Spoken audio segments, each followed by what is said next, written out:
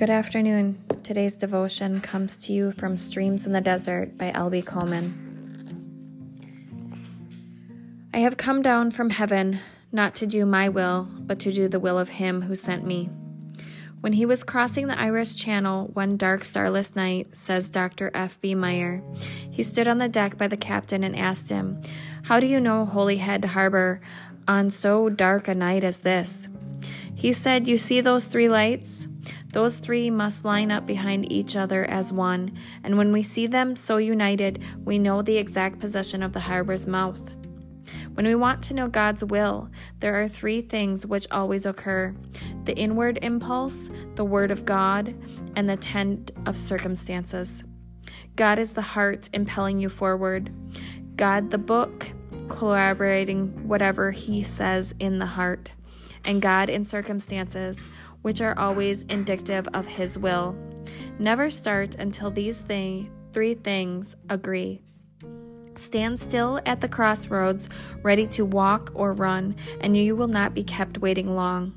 When we're not quite certain if we turn to the left or right, isn't it a blessing when a signpost looms in sight?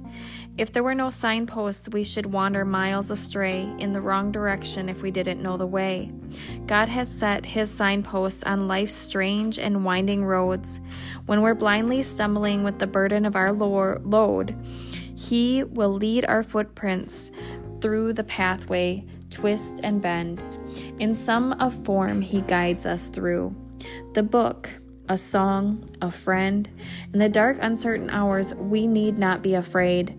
When we're at the crossroads and decisions must be made, through the track is unfamiliar and the light is gray, rest assured there's bound to be a signpost on the way. Patience strong.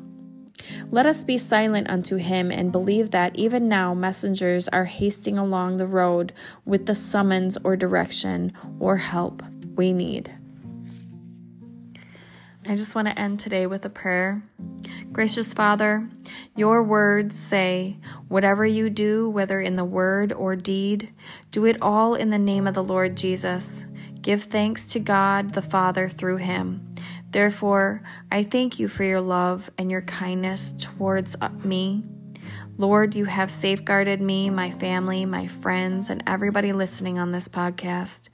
You protected us with your mighty right hand this week. Therefore, this Wednesday, I return all praises to your name, since you have saved me since the beginning of the week. Thank you for your love and protection. Amen. I hope this reading today blesses you and you can find some encouragement in it. Have a blessed day. Thank you.